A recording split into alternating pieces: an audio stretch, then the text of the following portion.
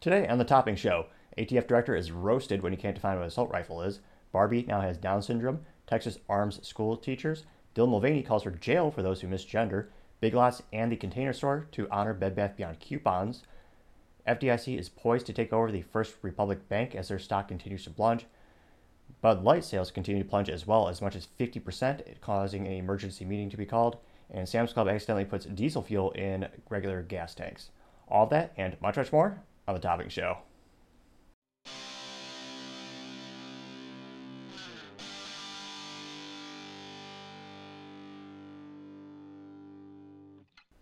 Thank you everyone for tuning in today. Today's episode of the Topping Show is sponsored by Topping Technologies. Topping Technologies is an IT value-added reseller and services company with a special proficiency in IT security. Heck, I see their owner at least twice a day. Gotta say, he's quite handsome and brilliant. He's me. That's the joke. If you're an IT leader or a business owner and use a little assistance with IT, you can reach the team at sales@toppingtechnologies.com. Now, going into the business part of the podcast, we have a special release Barbie from Mattel. Now, Mattel was established back in 1945 in El Segundo, California, and they collaborated with the National Down Syndrome Society to, quote, ensure the doll accurately represents a person with Down syndrome, unquote. Interestingly, the doll will have a dress color that is blue and yellow with butterflies, which represent the symbols and colors associated with Down syndrome awareness. The doll will also have 3 chevrons on Barbie's necklace. Now, those 3 chevrons actually represent the 3 copies of the 21st chromosome that people with Down syndrome have. The doll will also wear a ankle foot orthotics, which some children with Down syndrome have to utilize in order to fluidly walk. Now, this is perhaps one of the best business stories in terms of it's something that many people can get around and they really come together in terms of it's not very politically decisive, basically the opposite of the Bud Light approach. And interestingly enough, though, there are some people trying to make it political. I don't think it was politically done intentionally. Now, political commentator Matt Walsh from the Daily Wire, he thought that the doll in this release from Mattel is actually a pro-life statement from the company, which is a very interesting observation. Now, historically, if you look at the United States and where abortion was coming into conversation, many people trying to justify the procedure, some call murder. Now, they're saying, well, it's so that they can come with, you don't have to have the parents have these types of burdens, although I would argue more people would say that any child is a blessing. But they would say, hey, here's the doctor, they're coming at you with this data. This data says there's going to be these things with the child. And one of the things that they used to know is Down syndrome, which caused some parents to make the decision to actually abort the child. Now, this decision to make a toy that supports that community, Matt Walsh is thinking that's actually a pro-life statement, because instead of getting rid of that child, this toy company is saying there's nothing wrong with that child. They're just as valuable as every other child. And here, we're going to make a toy that actually shows them, hey, you're unique, you're special. Here's something that you can identify with and you can enjoy. So it's an interesting take. I don't think Mattel had that intention. Granted, one would think a toy company would be extremely pro-life, since the more kids people have, the larger the market.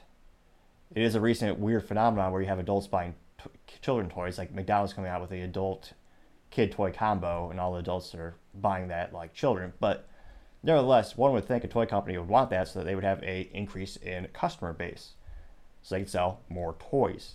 Now, being based in California, historically, I don't think that was their intention, but overall, I think it's a great business decision that a lot of people are getting behind, and it's a nice feel-good story of the day, which perhaps that's why you don't see a lot of this in the mainstream news. It's unfortunately just based on click rates. Usually, the things that are more exciting, unfortunately, negativity sells. Now, another feel-good story of the day, you have Bed Bath Beyond. They're going out of business, unfortunately. They're still technically publicly traded. I think last time I checked it was like 10 cents a share, but they announced publicly that they're going to go through Chapter 11 bankruptcy, which means their goal, and they were very explicit, is that they're going to stay open in order to liquefy and sell all of the assets, everything from the current inventory levels to the fixtures of the stores, and then, of course, the intellectual property, as some entrepreneur, I'm sure, is going to actually pay for that brand. Now, interesting. So you have them going out of business, and one of the things that everyone in my family, everyone I know, when they think of Bed Bath & Beyond, they think of the coupon, the giant, big old white and blue coupon that says 20% off. And it was invaluable. It was actually it was a big reason that my parents were able to help me get an awesome graduation present of the Vitamix blender, made in the USA, more expensive. I think it's $500 list price. It's been about, 10 years using that 3 times a day. It's still working.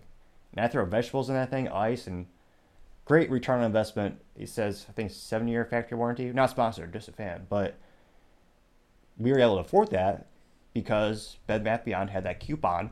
We would go to the store, and that one coupon is 20%. That's a lot of money. Even though the government charges about 10% for sales tax. Nevertheless, every penny counts. And a lot of the consumers were drawn to Bed Bath & Beyond for that coupon. Now, in the light of them going belly up, you have two companies brilliantly thought, how can we take customers here and efficiently pull them to our stores? One of the most difficult things in retail is getting people in your store physically. It's paramount to the success of the store, and it's also one of the fascinating calculations and the Rubik's Cube of business is how do you incentivize that new foot traffic to get to the store? So you have Big Lots. Now they're going to offer 20% off discount. So they're going to honor that coupon for Bed Bath & Beyond. So if you have a Bed Bath & Beyond coupon, you can take that to a Big Lots, and any order over $50, they will give you that discount. Now that goes all the way until May 7, 2023. Brilliant way to capture that audience that was not previously shopping at your store, as well as it makes people happy, obviously, because they get that coupon and they can still use it. Also, Texas-based The Container Store followed suit as well. Now, The Container Store noted that they're offering 20% off discount to any single item in the store, so even better than Big Lots. Some would say bigger, Texas-based, of course. Now, that promotion also is better. It goes to May 31st of 2023. So this is an example of, it's a brilliant business decision because who doesn't have a drawer of 50 of those coupons? Lord knows my family saved those throughout the years. It was almost a cliche of how do you not have a whole drawer of them? They come so frequently. But this is a brilliant way to capture that new foot traffic. And long term, of course, the goal is to have those customers become loyal long-term customers, which of course is how you make a profit. Usually in retail, there's a lot of things called a loss leader. Think of when you go to the store to buy milk. If you buy such types of things, it's always located at the back of the store, and it's usually for a cheap price point. Now, more often than not, they're actually losing money. It's called a loss leader because they know most Americans they think they have to buy milk, so it's a staple. It's a necessity in their mind. So they'll go to the store and they'll go all the way to the back of the store to get that cheap gallon of milk. But of course, you're going all the way back to the store. That's a lot of advertising opportunity for the store to flash all the lights and all the bells and whistles. And actually, no, that was Kmart. They used to have that cool promo. Sorry, Stone, they need to bring that back. Granted, they're gone-ish. But nevertheless, you walk past a bunch of other items which are more profitable, and you add those items to your cart more often than not, and that is how they make a profit. So it'll be interesting to see if the Container Store and Big Lots are able to transition these clients to be long-term loyal customers. Nevertheless, let me know in the comments, should we have the opposite of a business blunder of the day? Maybe we'll have business brilliance of the day.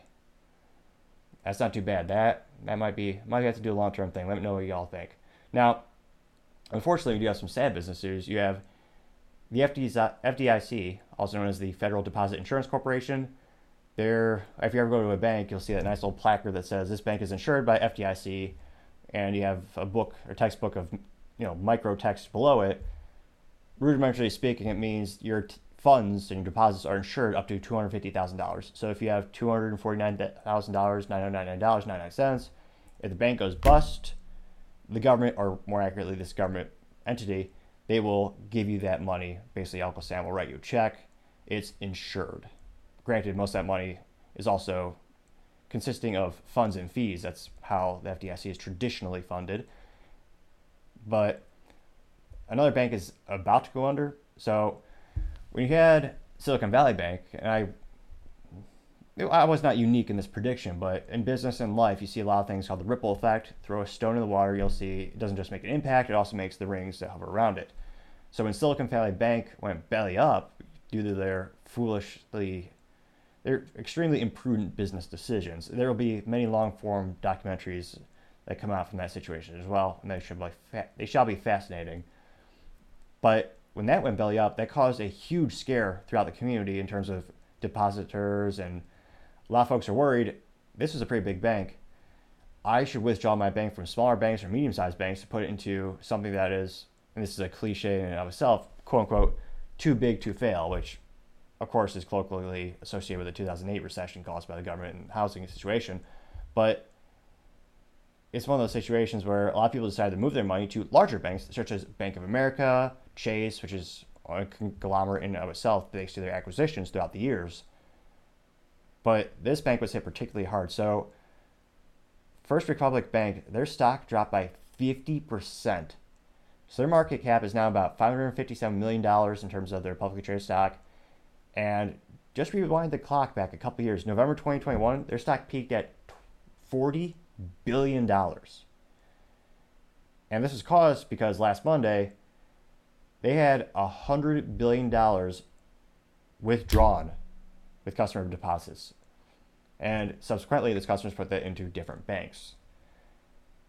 Now, there's already some large banks circling around, and there's a lot of speculation on which one is going to bid the most for it. But unfortunately, it looks like it's going to go under, and the rationalization by the government is that if they allow it to go under, and all these folks who had so much money they didn't, it would not be insured, that'd be a nice problem to have, frankly. And also, if you're part of that group, you could also insure that as well, separately from the FDIC, which most businesses probably should have with the Silicon Valley Bank. But they're worried, again, the government is worried about the ripple effect. If this goes under, we don't bail them out, will it cause the economy to get worse than the economy we've already destroyed of it, thanks to our own actions, which also led to 40-year high inflation. Now, the capitalist and perhaps the rational folks would also say, well, if you bail out the losers, there's no end to the cost, which is actually a lyric from Keynes and Hayek, a rap video on YouTube where they talk about the different economic philosophies. And that is certainly true, because you're basically telling banks, no matter how imprudent your business decisions are, no matter what you invest in, whether you invest in garbage that doesn't actually return a return on investment, so you're just bleeding money, there's no stress, there's no fear, because the government will bail you out. And humans are very primal in the fact that they respond to incentive. So if we all see these banks getting bailed out, there's not much fear or consequence to your decisions, because there is no consequence, really. So unfortunately, that's a little sad business news of the day. Time shall tell. With such a huge withdrawal of assets and their stock is so down, it doesn't seem quite good in terms of their outlook at the moment. The Magic 8 Ball perhaps would say outlook not good, and I tend to agree with that at the moment. Now, going on to the culture part of the podcast, you have Bud Light having an emergency meeting, or more accurately, their parent company, Anheuser-Busch, and sales are also down 50%. 50. Now, this newest update stat is from a tri-state grocery store known as Stewart Leonard's, and this kind of further proves the point. It's just a lot of people are saying maybe folks are just getting tired of piss water. I mean, Bud Light beer. It's technically not water. I have to put that disclaimer. It does have alcohol in it. Granted, I drink spirits when the occasion calls for, so I don't think I've had that since college. But nevertheless, it's not just people drinking less of beer as a category. This same chain, and they have, again, it's a tri-state store, they had a 50% increase in Coors Light and Miller Lite. And again, that goes back to the boycott of how easy it is based on the category of it itself, which is especially why if you have a product where the competition is less than a foot away, in the grocery store, it's inches away. And I'm sure a connoisseur could tell one versus the other in taste, and one might taste better in terms of the light beer, but it's one of those things where probably not the biggest deal in terms of the taste. If anything, it would go up, I would guess. But it's unlike many other business categories where there are less options so that a boycott would not be as effective. So I would say if you ever have a product where the competition is so fierce and so ridiculously, unprecedentedly close fiscally, like physically, they're right next to each other in the same beer fridge, it's going to have the direct comparison or the inverse effect. If your sales go down, theirs will go up. In this case, it was the exact same percentages. So they're not buying less beer, they're just buying the competitors, which I don't know the political affiliations of Miller Lite, but none of them have endorsed someone who has an audience of children. I believe the average TikTok user is 20, and Dylan's average audience, many speculate, is about 15 years old, which begs the question, why would a beer company sponsor Dylan when that's not... A beer company isn't supposed to advertise to anyone under 21, since the United States, that's a legal age beer. There's a debate in and of itself. If you're an American citizen at age 18 paying taxes and you can fight for the military, shouldn't you be able to buy beer, which I tend to agree with. You need to choose one age which defines adulthood, whether it's 18, 24, 26, whatever that number is, it should be consistent. That would be the most logical thing. Granted, also, politics and logic is like oil and water. You can mix as much as you want, fun science experiment at home, but at the end of the day, they really don't mix. They'll settle. Pretty cheap science experiment, too, if you've got kids. It's a fun one.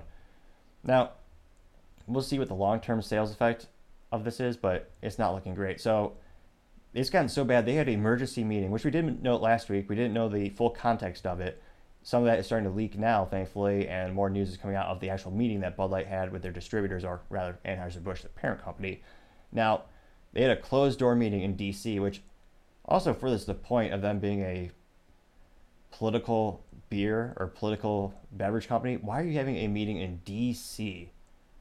I mean, if you wanted to reaffirm or get the message out there that you're truly an American beer with their terribly cliche commercial that they had about 2 weeks ago, where they had the Clydesdale horses, they even referenced 9/11, had all this cliche symbols of freedom, which people on the right knew was distinct and just wasn't authentic. Then people on the left were also ostracized because they felt that the Bud Light company was abandoning their affiliation with Dylan. So they pissed everyone off with that commercial, brilliantly enough. But if I was the CEO, I would say, hey, let's have a meeting at some type of ballpark or like a farm, like something that is not as political as DC. Nevertheless, they did have this meeting with the distributors, and they claim, quote, any new marketing will be heavily screened before it goes public, unquote. Which one would think one of the most important things of beverages is branding, marketing, and advertising. There's a reason Coca-Cola has sponsored the Olympics for darn near 100 years. I think it was huge news when 1 or 2 years ago they said they weren't going to specifically sponsor it. But all these brands, and because, again, they taste so darn similar, Coke versus Pepsi, some might argue Pepsi's sweeter, so it's better, but nevertheless, a lot of these beverages are so similar, especially light beer. It's a lot of marketing. That's how they're pushing the product. It's whatever is most likely in your head or what's at the top of mind, that's most likely going to be the product that you purchase. So that's why you see all these brands, especially beverage companies, they do a lot of advertising. So one would think if that's something that has such a high impact on your business, how do you not have a high level of scrutinization? I mean, it's not like the tasting department in Bud Light where it's a blind man that has the taste buds of someone that had their tongue burned. I don't think they do much taste test quality at Bud Light, but one would think, all right, the most important thing is marketing for this. Why wouldn't they put more oversight on that instead of hiring someone who is clearly an activist and proceeded to make a multi-billion-dollar business blunder? Perhaps a business blunder of the year. Again, time shall tell if we nominate them for some type of interesting, funny award like that. And it's interesting is they're handling this very politically. They're actually giving the distributors talking points as if they're a presidential nominee. So if these beer distributors, which that's got to be a tough job, since in my IT job I have a similar situation. Thankfully, most of those companies do not get too political in terms of public sponsorships, but they don't control Bud Light. So if you're a distributor, your job is to distribute the product. So you're having interactions with the purchasers, being the grocery stores, the bar owners, and you're building those relationships, trying to increase their sales. And they do not control the quality of the product, or the more concerning in this situation, the marketing and the branding of the product. So they're in a tight spot because they don't have a lot of these answers, but now they're giving these BS answers, or I'm sorry, intelligent political answers, the types of answers that, like the CEO of Anheuser-Busch a couple weeks ago, they say nothing without they say something without saying something, where he prolifically had, or I guess mildly or boringly had, a page little agenda where they didn't actually address the issue, and it could have just been a copy paste from a PR firm saying, "Here's we love America." Like, it didn't address the issue, didn't address the concern of the shareholders, the stockholders, and at the end of the day, it wasn't effective because it pissed off everyone.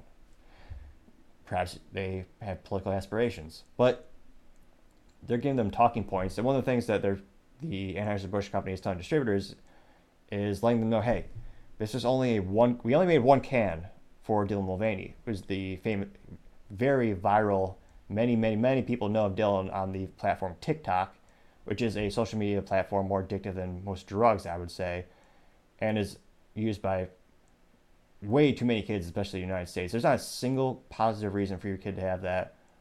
I still debate if there's any positive reason for a kid to have a cell phone these days.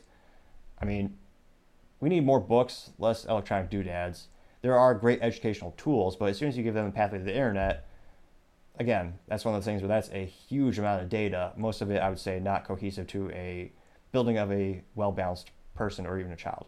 Now, that being said, it's one of those situations where they're telling the distributors, hey, we gave Dylan a commemorative bottle. So there was this issue where a lot of people didn't realize, they thought this was going to be a mass-produced product so that it was on store shelves everywhere.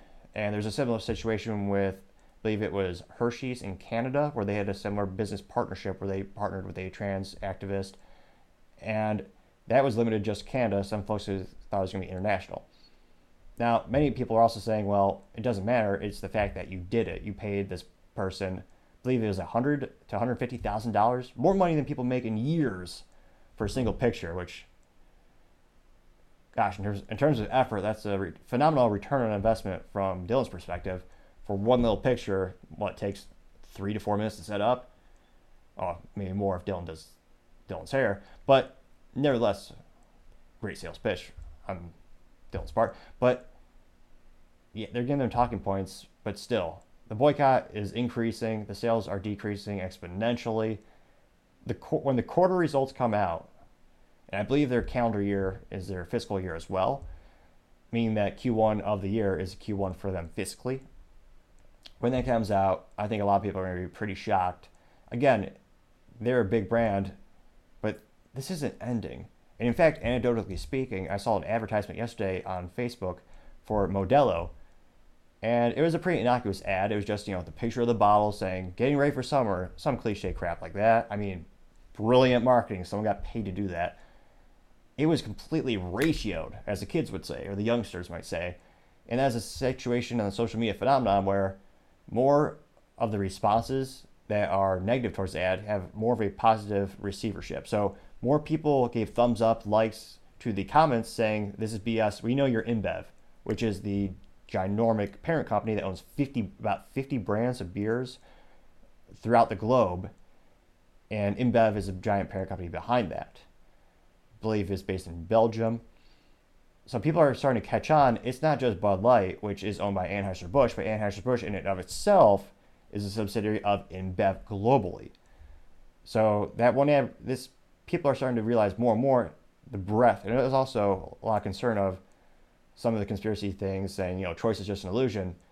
There's a lot of consolidation in the beverage industry. Many industries, in fact, that's how businesses grow. Usually by acquisition is one of the most prudent and wisest and fastest ways to grow a business.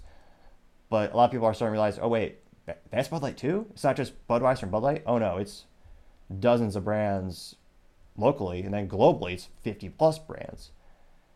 Needless to say, the boycott is not letting up on steam.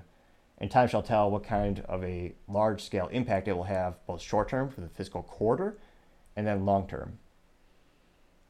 Time shall tell.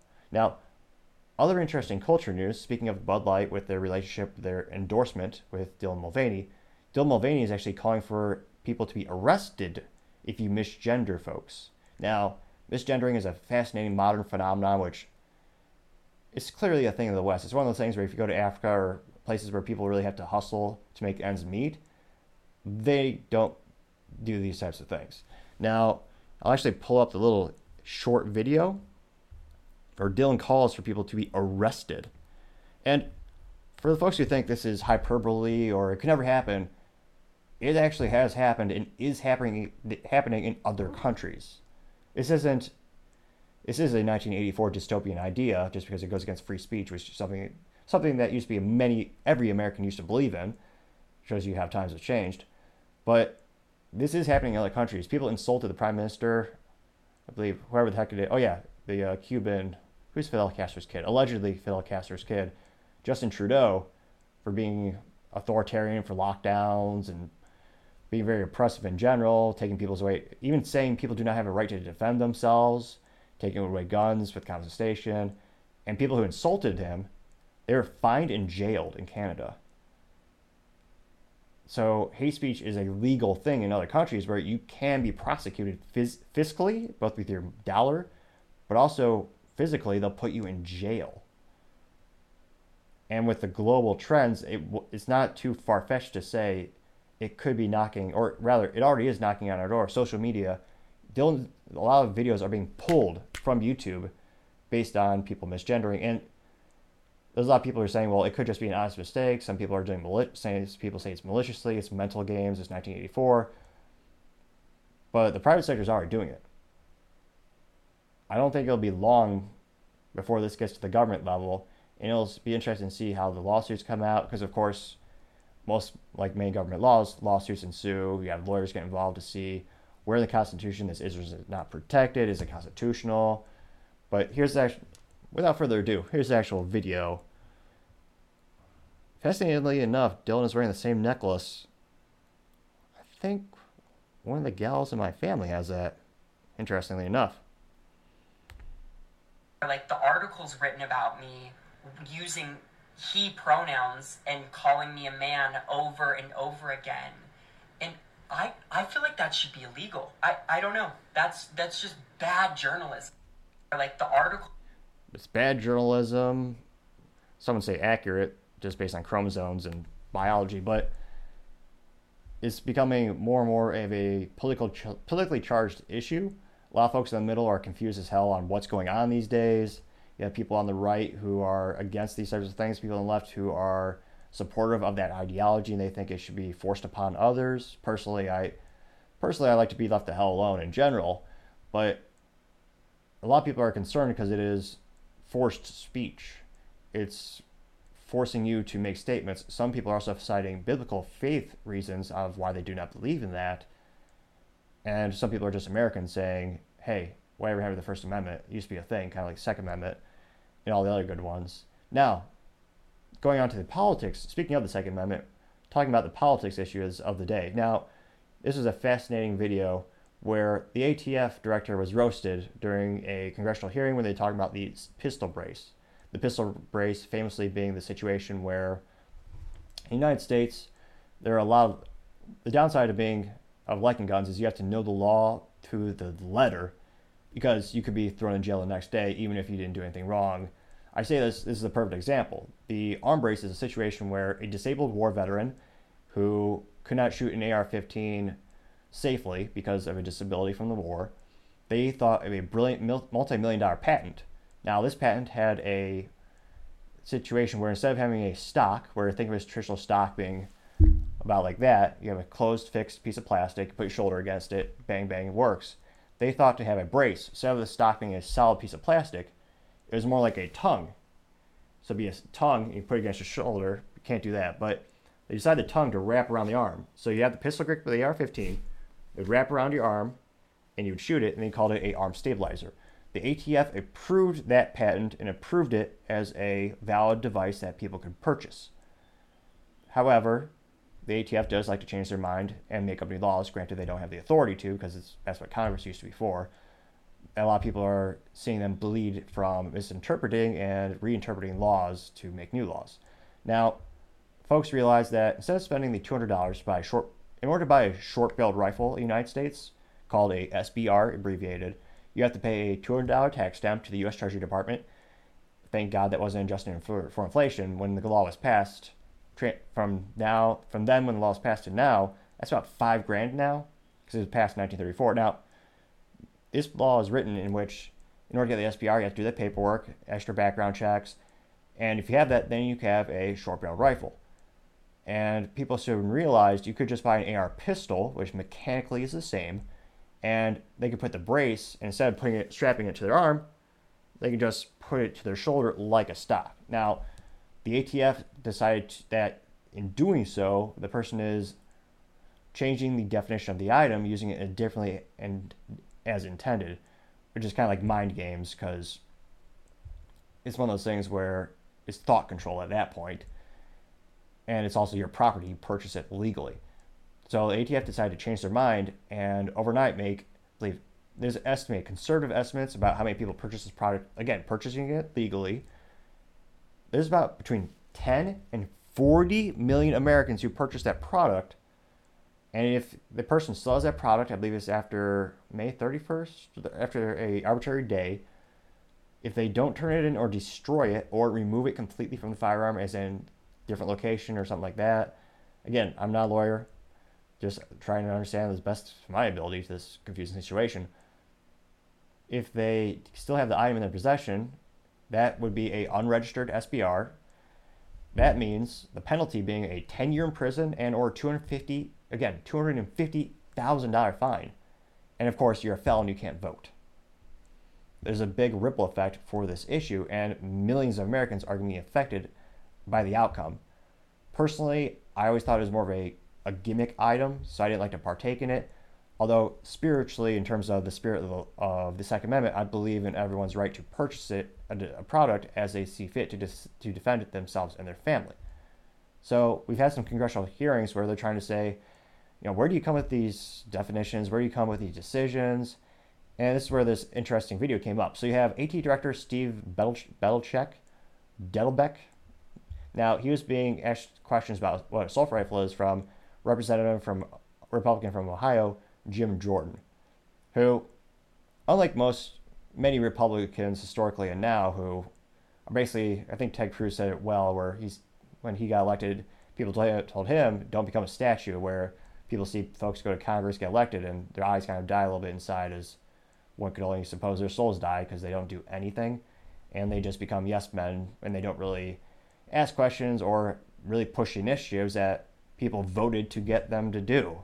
So it's a cliche, I know, you could tell a politician is lying because they're moving their lips, but Jim Jordan has been asking more and more questions, which I appreciate. Now, time shall tell if how effective they are and if they're able to curtail certain laws, but he seems to be doing something, and the bar is very low for politicians. Doing something is such a big deviation from the typical politician that does nothing. I appreciate that. Now, this is an interesting clip where Jordan is asking, what's going on? How do you? When it comes to the ATF, now a lot of people think they're always stepping their authority, and there's a lot of concern because they're not elected; they're appointed. So there's not really much control over your vote. Really doesn't count in that situation. And when asked about it, Jim Jordan actually noted, quote, "That's not how it's supposed to work in our great country. Congress writes the laws and the executive branch enforces them. Here, the executive branch is taking power from Congress in deciding what the law should be. Director Dettelbeck has, in essence, become a one-man Congress," unquote. Which I tend to agree. He's made this law, which wasn't passed by anyone, and they're also reclassifying an item which was purchased legally, and I believe it's a Fourth Amendment. They're basically saying you can't have this item without actually any due process. They're not calling you to court. You haven't committed a crime. You purchased a product. They said it was legal at the time, and now they're saying if you don't get rid of it, and I would say even if they physically, in terms of cash, gave you a compensation, I still don't think morally that's right, because you followed the law, and they're just redefining it arbitrarily to fit their political narrative, which begs the question, is this politically motivated? I would say so. Now, this is nevertheless entertaining to hear this interaction. As a gun owner of many different types and a 20-year military veteran, I have some expertise in weaponry and self-defense weapons. What could you, in 15 seconds, would you define an assault weapon for me? So if you go past 15 seconds, I'll just interrupt you. So I'll go shorter than that, because I honestly do think that's if Congress wishes to take that up, I think Congress would have to do the work, but we would be there to provide technical assistance. Unlike you, I'm not a firearms expert to the same extent as you may be, but we have people at ATF who can talk about velocity of firearms, what damage different kinds of firearms cause, so that whatever determination you chose to make would be an informed one. So, let me get this straight. You're the head of the ATF, and you don't have a lot of knowledge about firearms. That would be like, that'd be like Mary Barra, the CEO of General Motors. That'd be like asking her, about what is a car, and she'd go, oh, I really don't know about what a car is. That's not my job. I got people back in Detroit that can help you out with that question. Even if you're not a engineer that could tell me the exact mechanical functions or little intricacies or the little specs and speeds and feeds on the actual product, you should be able to define simple terms, which that brief interaction was enough for me to see how much of a political bureaucrat that ATF director is. Like many people in politics, he completely abdicates from responsibility. He doesn't answer the question, which you see more and more and more these days on the right and the left. Some would argue more than one more than the other, but they can't answer the simplest of questions. And this is a real deal that's going to affect millions of law-abiding citizens. They might not be able to vote in 2024 if they don't get rid of that item or destroy that item being the armed race. So there's a lot of speculation on what's going to happen to those folks. And there's also interesting news, anecdotal evidence, saying that the ATF isn't going to put much resources into enforcing that law, which begs the question, why are they passing it? Or why are they, again, they're not supposed to pass laws. They shouldn't have that authority. They don't. Why are they reclassifying it, de facto making a law, if they're not going to enforce it? Is it for it to be a selective enforcement? Only to be used against selective individuals? If they're so dangerous, why don't you go door to door? It's an interesting situation, especially concerning in this climate, as it seems that more and more charges are brought based on politics and political affiliations. Maybe instead of having a business blunder today, perhaps we have a political blunder or something to that effect. But again, that's blunder. Now, on the upside of politics, there is some good news. Now, Texas is now arming more and more teachers and increasing pay as well as resources for trainings. You have more than 170 school districts have adopted the policy giving teachers the right and the option to be armed. That's fantastic news. Even if you're against, I can't think of anyone who would be against that, especially if they're properly trained. I don't think anyone should lose the right to protect themselves just because they cross the threshold of a door. They have to go to work. And it's one of those phenomenons, especially to have such a vulnerable type of situation where your job is to teach kids. Why make them a soft target? That's disgusting that some people would be against the idea of giving them that freedom to defend themselves. Now, this is coming in light of Texas Governor Greg Abbott signing into law that would allow school districts to place armed teachers or armed personnel on campus as they see fit to create quote-unquote threat assessment teams to help identify potential dangerous students.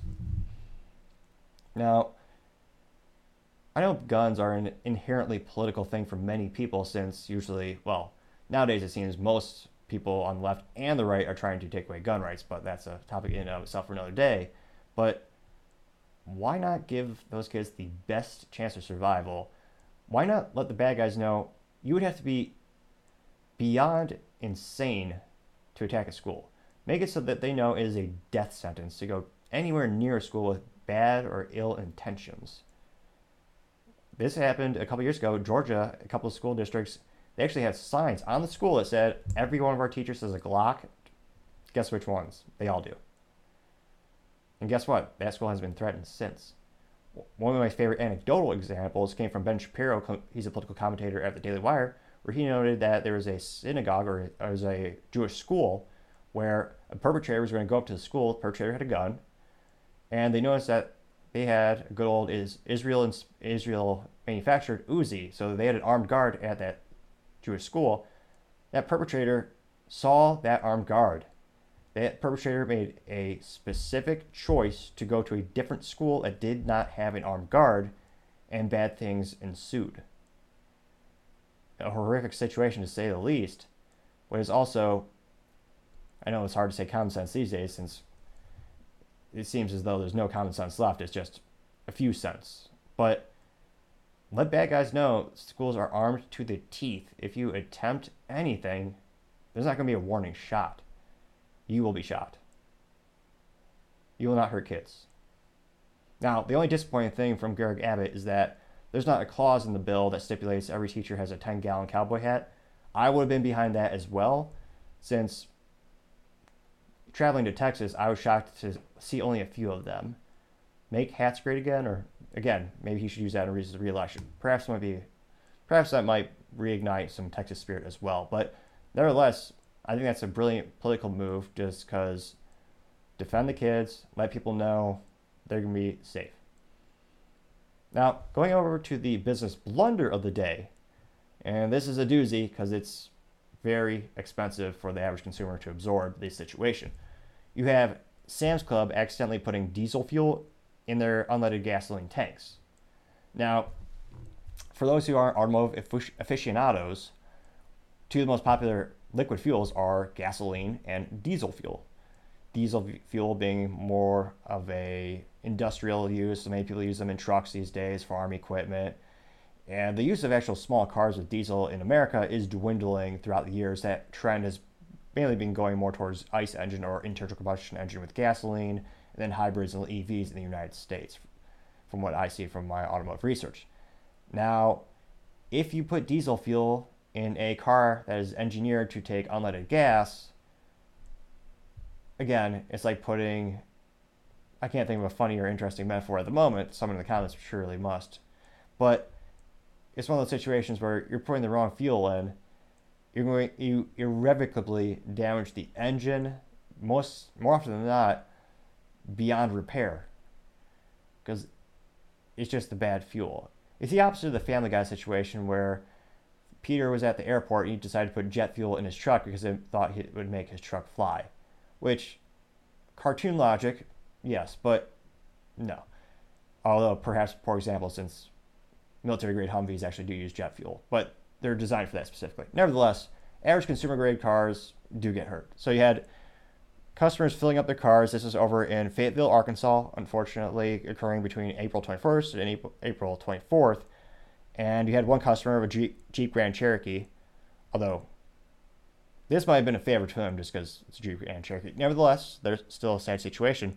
That owner noted, quote, "Got out the next morning and it wouldn't go anywhere. It would just start up, die, and a lot of white smoke blowing out the back of it," unquote.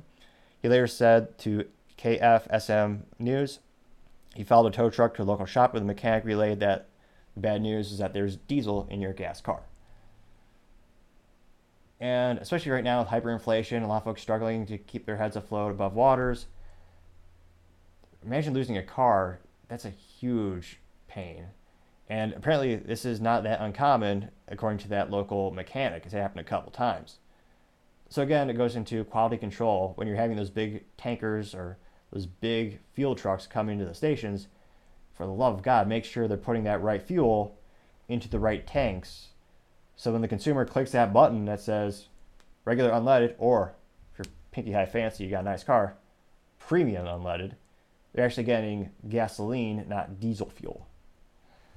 Now, needless to say, that is the business blunder of the day. I also wanted to thank everyone, especially yesterday last Friday, was one of our most popular episodes with all the likes. It helped us get a record number of views as well, or one of the top records of the views. It really helps the channel. So Every time you like and subscribe, comment, it helps us out, and I greatly appreciate it. Also, the feedback in the comment section is valuable, helping us get better and better at the show. Also, don't forget to tell your family, tell your friends, tell your coworkers, heck, tell anyone and everyone to stay safe and fight the good fight.